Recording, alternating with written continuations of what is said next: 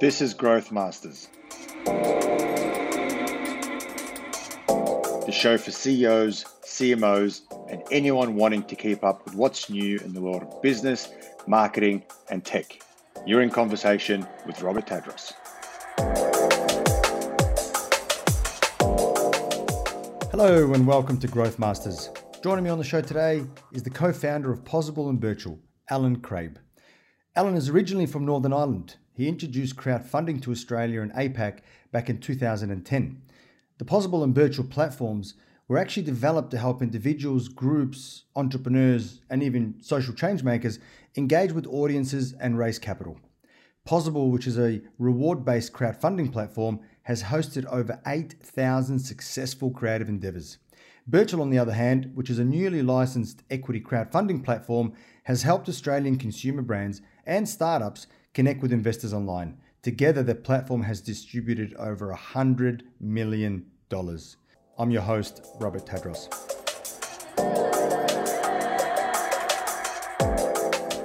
Funny enough, I actually think we have met. We met about 3 years ago. Really? Is this a startup virtual maybe? Was it? Yeah, Winery Lane. Yes. Cam Harris and Steve. Yeah, the space. Yeah, they were based in the space. Are they still there? Yeah. So interestingly enough, we used to share an office together. Yeah. And we both started at the exact same time. We both started at Spaces in Richmond, and I ended up finding an office, and I said, boys, we'd become pretty good friends, and I was, somewhat invested as well. And I said, why don't we share an office? I've got half an office that I can give you. Yeah, we ended up sharing the office and a few too many wines. Yeah, that could happen with the wine company. Absolutely. I mean, everywhere you went, every corner, there was a bottle of wine somewhere or a rack of wine, right? It's like, man, you just couldn't get away with it. You wouldn't want to be an alcoholic working for them. But yeah, Alan, look, and I actually met you another time at Blue Rock. Oh, yes. You did a talk there a little while ago as well. Yes. One of the Startup and Angels events, maybe? That's it. Yeah. Yes. Angel investors and startups. Yeah. You definitely are familiar. I've been in the industry for quite a while. Yeah, so I'm not really surprised. Yeah. Well, I mean, I was actually intrigued to find that you brought crowdfunding to Australia, right? Or APAC in general in 2010. No, that's right. Like we started back in 2010. This is before even crowdfunding was actually a concept. We were actually one of the first platforms to use that coined word of crowdfunding actually for what we actually do. Some of the platforms didn't endorse that word, but generally I think as a concept globally, people just, I think, recognized it as a concept, and that's pretty much where it kicked off actually. So if you rewind back to 2010, actually, there was two things I think happening. Like you would have seen the concept of group buying happening at the time, and we spotted this, I suppose, opportunity. Because we were working with quite a lot of artists at the time as a concept. We seen it been used in Europe, particularly in the music space, and we had built a marketplace for artists, and we thought we could adapt this music platform kind of pitch to find a more sustainable way to run this other marketplace that we were running at the time. And that's pretty much how we get started. And we launched a few campaigns, and it was pretty fortunate. I think we picked up on a trend which was very much around crowdfunding and group buying at that time. We actually made a decision. I remember one at the very early stages. Okay, do we do a group buying site, or do we do what this other thing was? And we looked at group buying even at that point in the US and thought, okay, this may not be as sustainable for these merchants or for these companies as maybe what crowdfunding would be more generally. So that's the decision we made. We started doing crowdfunding or what it would soon become. Yeah. Was it the right decision? Asked me that 18 months after some of the companies were getting acquired. They started group buying. I would have said absolutely not. But to be honest, well, in some ways, I could have been the first group buying website in Australia, but I was the first crowdfunding platform in Australia. So I don't know. I think there was more experienced people actually behind the first group buying website in Australia, and I doubt that we would have actually jumped ahead of these guys looking back. So in hindsight, it would have been nice to be in that game and maybe had an exit very quickly. But in retrospect, I don't know if I would have enjoyed it as much as I've enjoyed crowdfunding and that journey that I've been on. So, oh, look, hindsight's a good thing, right? We'd all probably be billionaires and God knows what else. Very true. Yeah. What I'm curious, right? Like, why Australia? For me, it was just, I think, circumstance. I think at the time, like I was, like you can tell from my accent, I'm not originally from here. So I Netherlands, right? From Ireland, sorry, Northern Ireland. Yeah, Northern Ireland. Yeah. So I think at the time, like I was working for corporate, I had to work for a company that would sponsor me at the time, and I was working on projects. I've always been sort of working on projects on the side, and I seen this concept, and I think we had been working on a marketplace for quite a while. Actually, I think we've been working on a marketplace idea for visual artists that was quite successful as a marketplace from one side. Maybe not so much the side that actually makes you the money, but we decided to, I think, to make a pivot or do something else that was more sustainable. And really at that point, it was more, I think, keeping the skills alive in terms of technology. Like I come from my background of development, and I wanted to keep them skills up. So we were doing this as sort of as a side project, but at the same time, always ambitions to create something that people loved using as well. So yeah, I think in terms of Australia, it was just circumstance. Like I was working in Australia, sponsored here, and yeah, I just wanted to start something on the side. So, and then as a lot of things happen, well, for some people, it turns into a full-time gig. So. Mm-hmm. Yeah, and am I right? Am I right or wrong here? There's two sides to the business, right? You've got Possible, and then you've got Virtual. Yeah, so right? So Possible, yeah, was the original business that we set up in the crowdfunding space, but we then became licensed as a platform through Virtual, which is pretty much a spin-off company from Possible, actually. So yes, so it's a separate entity, a separate shareholder, separate team. But yeah, it was pretty much started out by the Possible team, and then they sort of spun out as a completely different branding and service, because it's very different to actually how Possible operates. And I know Possible's like hosted something like 8,000 or 9,000 creative, successful creative endeavors, right? Yeah, we've been around for a decade now, so yeah, we've hosted thousands. We've I think more recently, I think we've seen transaction volume top 75 million through the platform, and posted, yeah, as you say, I think it may be 8,500, I think, successful campaigns through the platform. So yeah, it's been a bit of a journey, all right. Yeah. Yeah, look, and on that, I mean, it's a good segue, right? I mean, let's talk about that for a second. Let's shift gears, right? How has the journey been? Like, I guess, I mean, speaking from experience, having my finger in a few pies, and just the whole entrepreneurial journey in itself can be quite daunting, right? And I think it's, there's a stigma around that. It's a little bit glamorized. Hence, I hate using the word entrepreneurship, right? And I'm like, it's the cool new 2020, 2021, actually, it's probably 2018. I would say 2019, 2020 word, right? It's the new buzzword. Oh, I'm an entrepreneur. So let's go and update my LinkedIn title to entrepreneurship. But I don't think most people really understand what that comes with, right? And it's not all roses like everybody thinks it is. It's actually can be quite daunting, very exciting at the same time, and very rewarding. But I think, what I speak to a lot of entrepreneurs about and a lot of business owners is it's not always as rosy as everybody thinks that it is, right? I mean, I don't know. What's your experience been? Oh, I think anybody close to me knows that it's not rosy, yeah, in any way. Like, I think one of the key things, I think, with starting something, unless you're very, very fortunate and getting into a market, getting into an industry, have the right product at the right time, it is a massive learning process.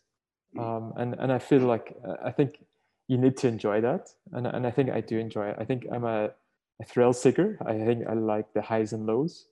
Maybe not so much the lows, I should say, but I must have there's something not quite right where I like the struggle, because it makes the highs much more enjoyable. But I think you have to sort of live that kind of life.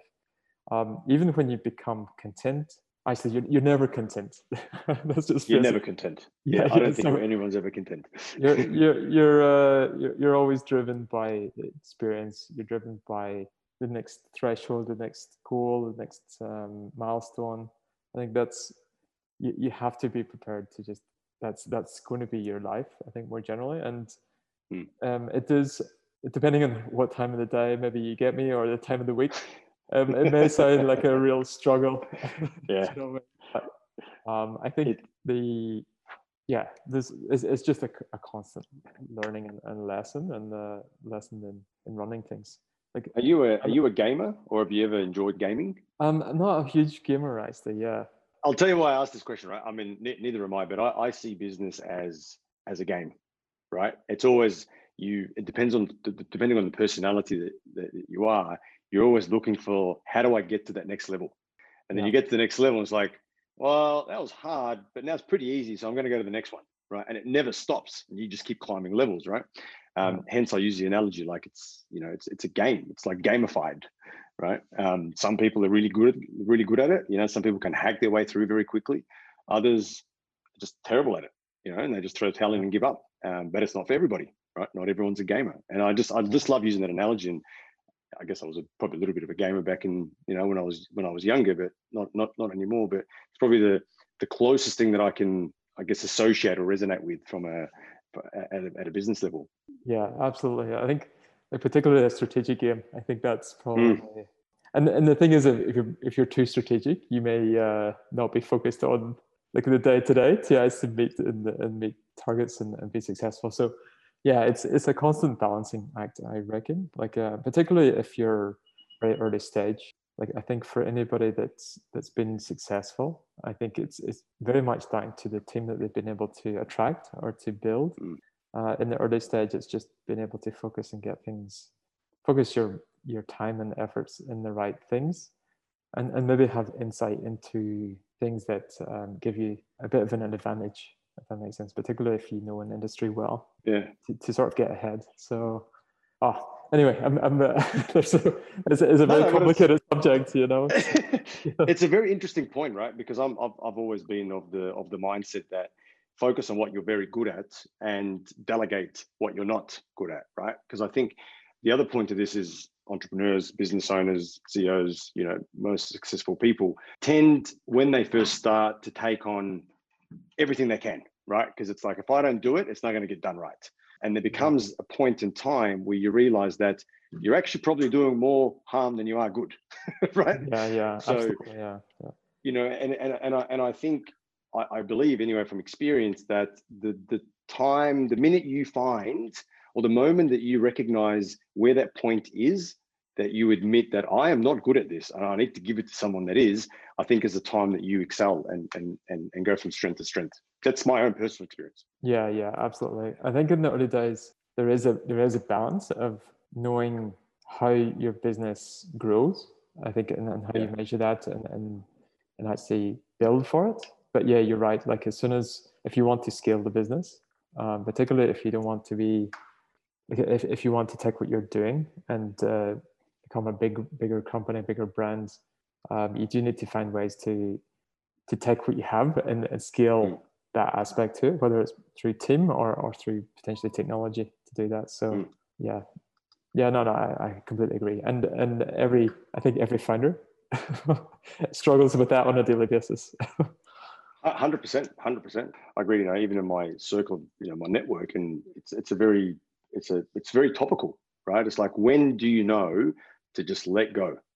When is it that, when is that time where you can go, I'm surrounded by really good talent that are very good, and that are better than me. So just like, let them do their thing. Don't get in their way, right? Yeah, I was listening to a podcast, I can't remember exactly who it was, but they said one of the biggest learnings was getting the hell out of the way.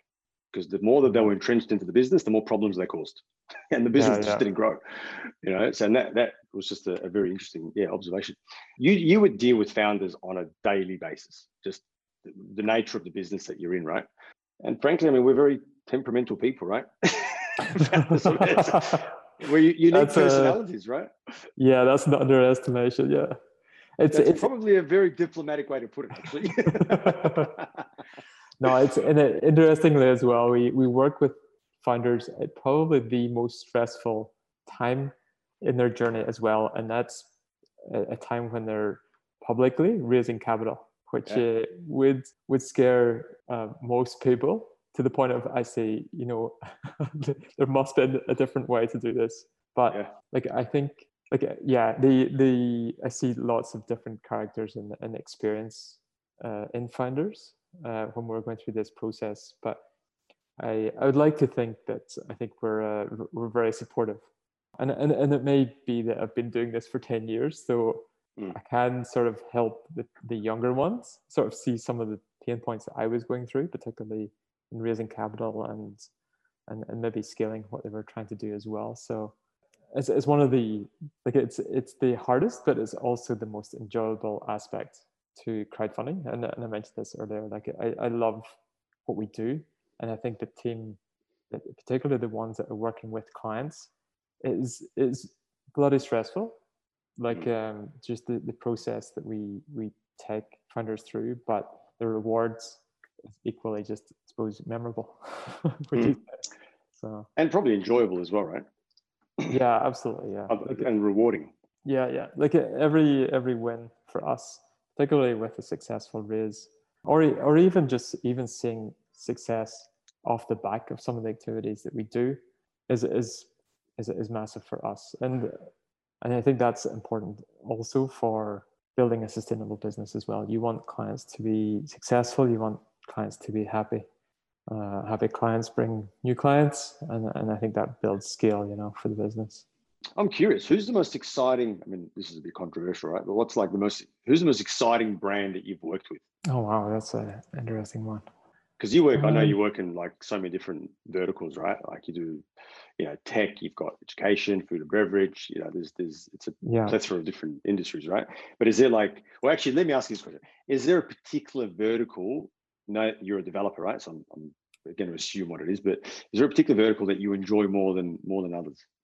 I think I tend to do more research in I suppose the fintech and the consumer fintech space. I think there's so much disruption happening, and it's changing people's lives and how they interact.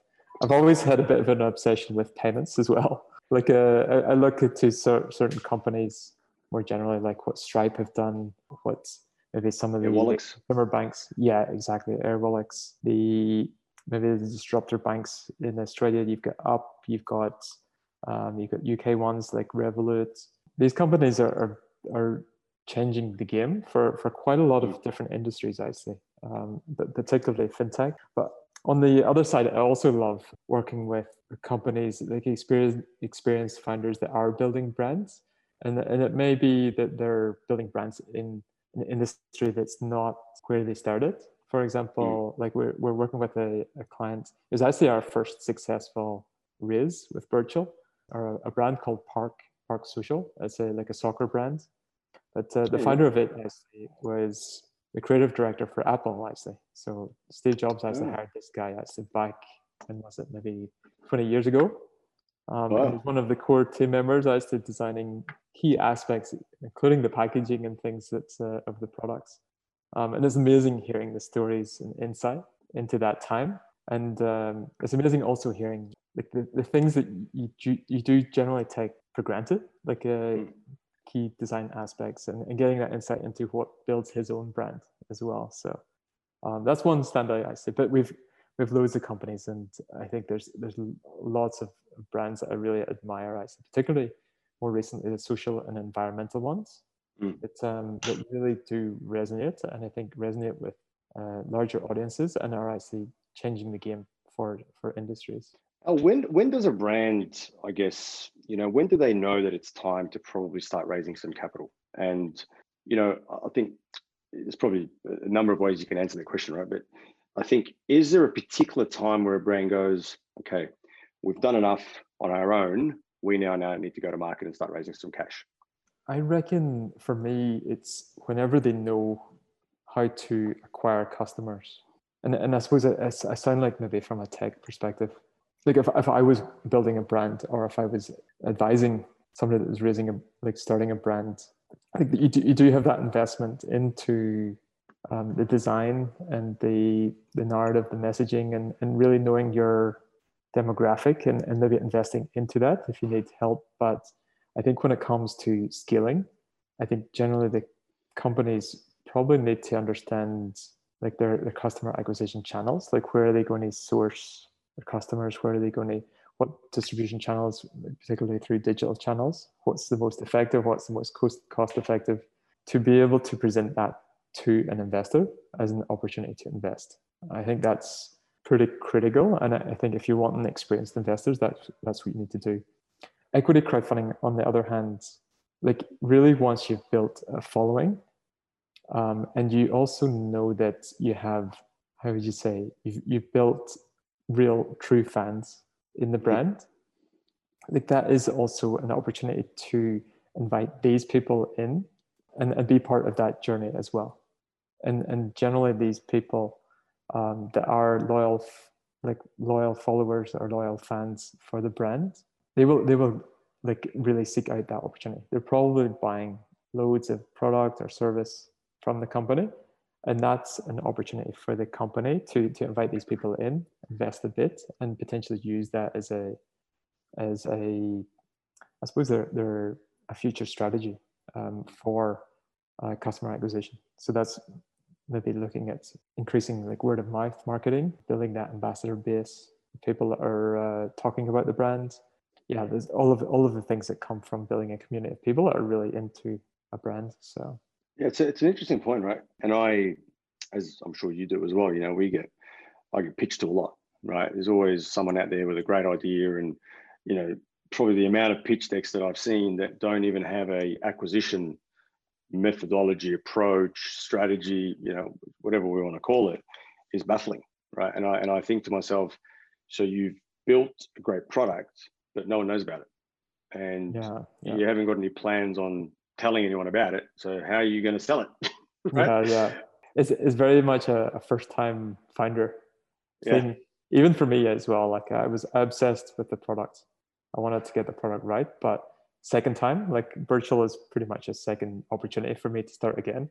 No, it was much less of a focus. Obviously, I did have people working on the product to make sure that it stood out, the brand was strong, the design was good, user experience was hopefully best in the industry. However, when it came to my day-to-day, it was all about distribution. It's about, okay, how do we find the first clients? Who's the best clients that are showcased for the product?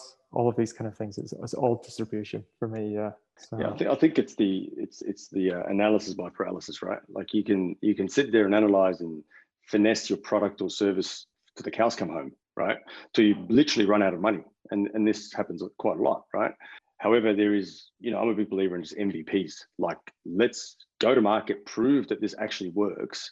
Then you can finesse all you like, right? And I think probably a big learning for me, I guess, particularly because I've been there as well, is, get it to a minimal viable product, go to market, acquire some customers, and let the customers actually give you enough data to be able to finesse the product.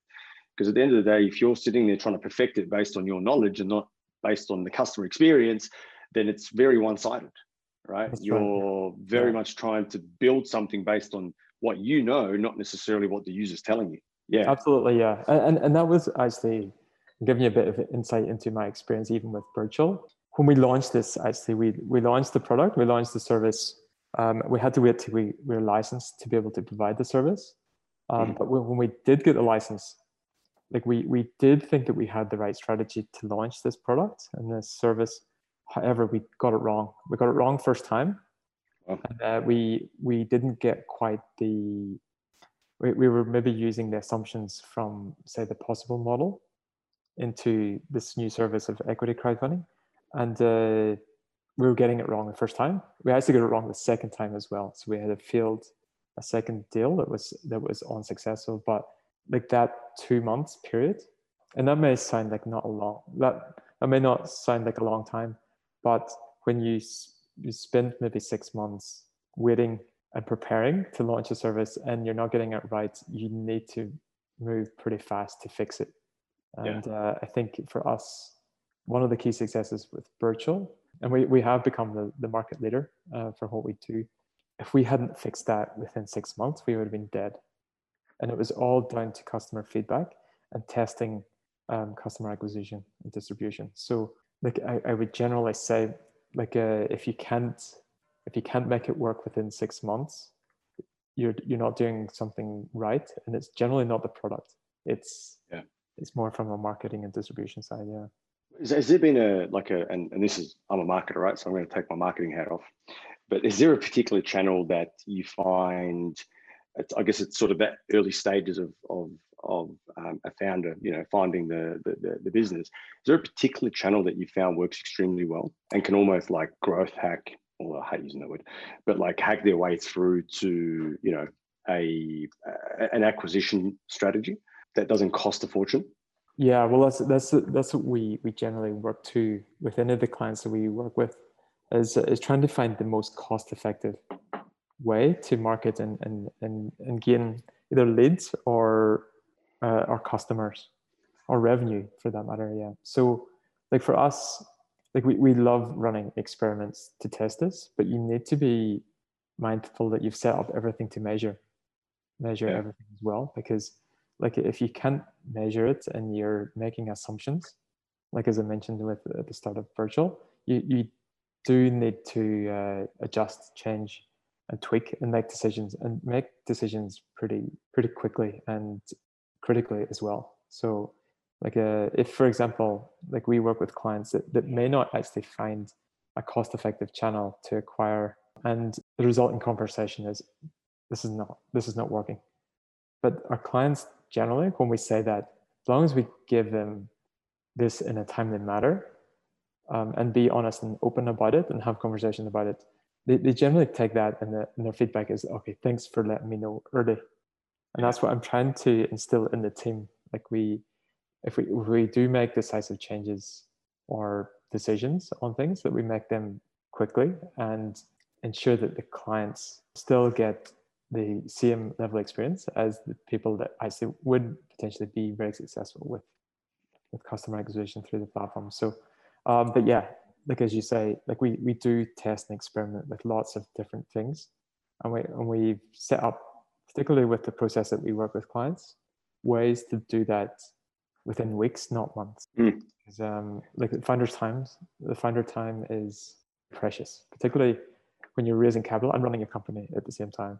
Yeah, man, that was that makes a lot of sense and definitely resonates with me. Like, I guess having gone through the experience yourself, right? Like, what's the one common myths, if you like, in the industry, your industry in crowdfunding, that you'd just want to knock over and debunk?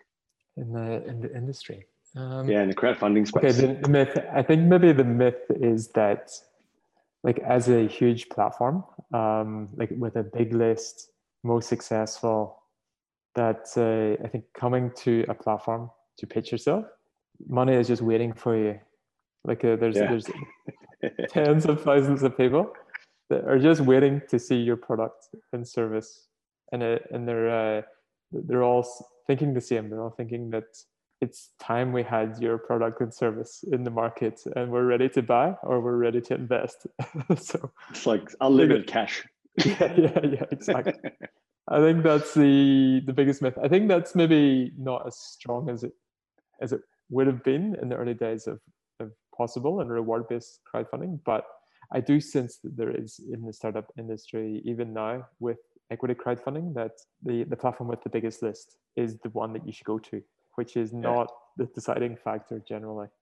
I don't mind that it is that, because we're the biggest in the biggest list. But at the same time, when someone asks what size is your list, I kind of cringe. It's like, okay, this guy doesn't quite get it, so I have to start from scratch. Size doesn't matter, right? Yeah, that's it. That is it. Yeah. It's so true. And I guess, like, it's been interesting times, right, for business, for consumers, for everybody on a global scale. Have you noticed any trends, I guess, in the crowdfunding space over the last sort of 6 months or so during COVID? I think the biggest surprise for us is like the engagement by retail investors, actually. Like I find it really inspiring to see people actually get behind these companies, even local Australian companies that are maybe early stage, and in investing and supporting them. I think there was a degree of this, particularly shortly after March and April. I think there was that support local, and it did, I feel, resonate on the platform for investment. And I feel like obviously with the trends of technology, it's helped. Like we're one of these platforms and companies that may have actually been nice, like have come out of it better than a lot of industries. So and like obviously engaging people online, which is probably more cost effective for a lot of ways. Getting people engaged on video, engaged in learning more about investment opportunities as well. Maybe investing for the first time. And that's across the board, actually. Like I think even we see like the retail markets for investing into even listed companies as they see a bit of a surge.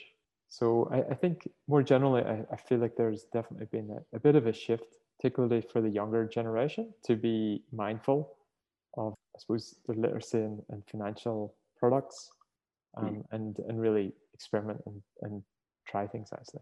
Yeah, which is an interesting one. I mean, I was talking to a friend of mine the other day who's never invested before and frankly doesn't really know much about investing in general. And he's like, Rob, I've got a few $1,000s and I want to put them into something. What do you recommend? I don't know, dude, I can talk to you about this till the cows come home, right? Yeah. you gotta, like at the end of the day, my advice to him was invest in what you know and do your due diligence and do your research, right? That was my advice to him. I said, I can tell you if that investment flops, you're going to come back to me and say, man, F you, I threw all my money into that because you told me to and it didn't succeed. I said, look, at the end of the day, like you need to do your due diligence and understand what it is you're buying and why, right? What would be your advice, Alan? Like if I was to ask you that question. Yeah, I get this from friends all the time as well. I run a platform that gets at least a few deals up any one time. Yeah, you're that guy, right? That. Like, yeah. Give me some inside information. Yeah. I really do think it's like, as you say, like for early stage investing, it's easy for us to talk to this as well. Like you generally will look to the founders in terms of their experience or their execution history to be able to sort of guide you on whether these people are investable. Also the industry size. I generally have a few T's, I say, my T's of evaluating them companies. And I even do this, like even consider this when I'm talking to a new prospect that's looking to raise capital. I run through the T's, and my T's are the team, the target market size. So I look at traction. So it's like, what have they actually succeeded with? Like, and how do they measure traction as well? So do they measure it through customer numbers, revenues? Is it, for example, even just a partnership or an agreement with a big distributor? All of these things. And then you get timing as well. Like I think timing has been a big thing for me as a business. So I look at potentially the timing of that opportunity. So them are my 4 T's. There's another 3 more, but I'll not cover the other. These are the 4 basic ones for me. Yeah. But after that, it gets into the listed markets, and you wonder how these companies are valued through the traditional kind of financial metrics, but particularly tech companies. But anyway, let's go there for a couple of. Let's go there for a couple of minutes, right? Because I'm always fascinated by how some of these evaluations happen, right? I'm like baffled, right? So I know there's a plethora of different equations and formulas and and valuation metrics in general for how you can value a company, right? But in tech, sometimes it's a multiple of whatever X it is of revenue, and sometimes it's a multiple of whatever it is of EBIT if you're in a service-based space. But do you find that there's a typical, I guess, formula that is, I guess, more widely used than another? That's a very good question, actually. Like I generally see, for example, quite a few of the models when it comes to high growth companies, and it may not necessarily be a startup. Like some of the highest growth companies I see are not necessarily tech companies, actually. So in terms of valuing these businesses, like I would generally look at growth figures, like and see that like forecasting is sustainable growth, because at some point they need to these companies need to be evaluated against their profit Like, and I know that a lot of tech companies are still like on revenues, but for example, in the future, they need to be making money somewhere, and it needs to Otherwise, be it just becomes a substantial. charity, right? Yeah, exactly. So, but like, it's hard to evaluate because like I've lived through Amazon's growth from a very early stage, seeing it in the UK when I was, I don't know, 15 or 16. These companies never made profits, but if you look at what volumes, how they've been strategic in different areas and industries, particularly in AWS and the likes, you pretty much have to throw out all of these here kind of traditional finance models, because at the end of the day, they're actually pretty much owning certain categories, for example, e-commerce in general. So, and if they're in a growth industry and they're growing above where the growth of that industry is, like we're talking very substantial size of industries. And as I mentioned earlier, like one of my ways to evaluate companies is on the size of the market, size of the opportunity. Like, I think if I was to start again, and if it was a blank canvas, I wouldn't be starting about ideas. I would be starting in large industries, if that makes sense. And solving a problem within a very big industry. Yeah. In fact, I've got a little platform that I'm working on. It's a bit of a side project. Remind me to speak to you about it, because I reckon this thing's got some legs. I reckon it might even be a valley play if I play my cards right. Oh, so a big industry then, yeah. Well, it's substantial. I'll be taking on the big L, all right, LinkedIn. But yeah, let me. We can even have a chat about this quickly post the call, Keen to get your thoughts on it. But yeah, like, I mean, you raise a very interesting point. I mean, looking at us as an example, Impressive as a digital agency, we've got, we're a service-based business. Typically, we will get valued at a 3, 4, 5, maybe multiple of EBIT, if depending on who we're talking to and the industry and previous sales. You attach a proprietary platform or a piece of tech that you've developed, all of a sudden that multiple skyrockets. Right. Yeah. So again, is it like you a tech company or you're a service-based business, right? It's hard to value a company that has, I guess, from my experience, that has a piece of tech which is proprietary to them. And even Catch. I mean, Catch got a multiple 200 and whatever it was, right? It was an insane amount. And if you break that up, it's due to a proprietary piece of software that they built internally and everything else in between, right? The fact that Wesfarmers wanted to buy them, their database, and the rest, but they weren't a very profitable business. That's right. Yeah. So, I think to add to that, there's so many different ways you can sort of slice and dice it. At the end of the day, it's really who you're getting into bed with and how much they're willing to pay, right? Yeah. Or even like the cost of playing in the space. Like, this is the thing. Like, if, for example, what would someone pay to play in the space of Amazon? Like, okay, we're talking. Okay, maybe that's a bad example because we're talking about the most expensive company. but I mean, no one could afford to play in the space or could build and compete with Amazon without spending potentially like $500 billion or $500 billion or $1 billion to get to the point of where they are now. Does that make sense? Which would raise the question. I mean, would you even bother? Well, that's it. Nobody would. Yeah, this is the thing. Right? It's almost like it's an industry. I mean, there's multiple industries under Amazon, right? That you wouldn't even financially, I think, in commercial, like, it just makes no sense to even go there, right? You're taking on a giant. Yeah. So like, and also like, if for example, right, Amazon stayed with just books, they sold books online, like that industry would be of a certain size. They would expand globally, and the book retailing space would have been worth, I don't know how many hundreds, say, so many 100 million, maybe even a few billion actually, in terms of a market size. And say Amazon took 20% of that. That would have told you how much potential revenues and profit they would see based on gross margins and all of these things in that space. But Amazon went into a different category, and then they pretty much have taken e-commerce as a market, and also then they went into the services of pretty much the infrastructure for all websites. Does that make sense? So when you start to build all of these different businesses up that are very scalable, as you say, it does become incredibly valuable. Maybe not so much at that point in terms of profit, but really, how can you shift them? How can you displace them?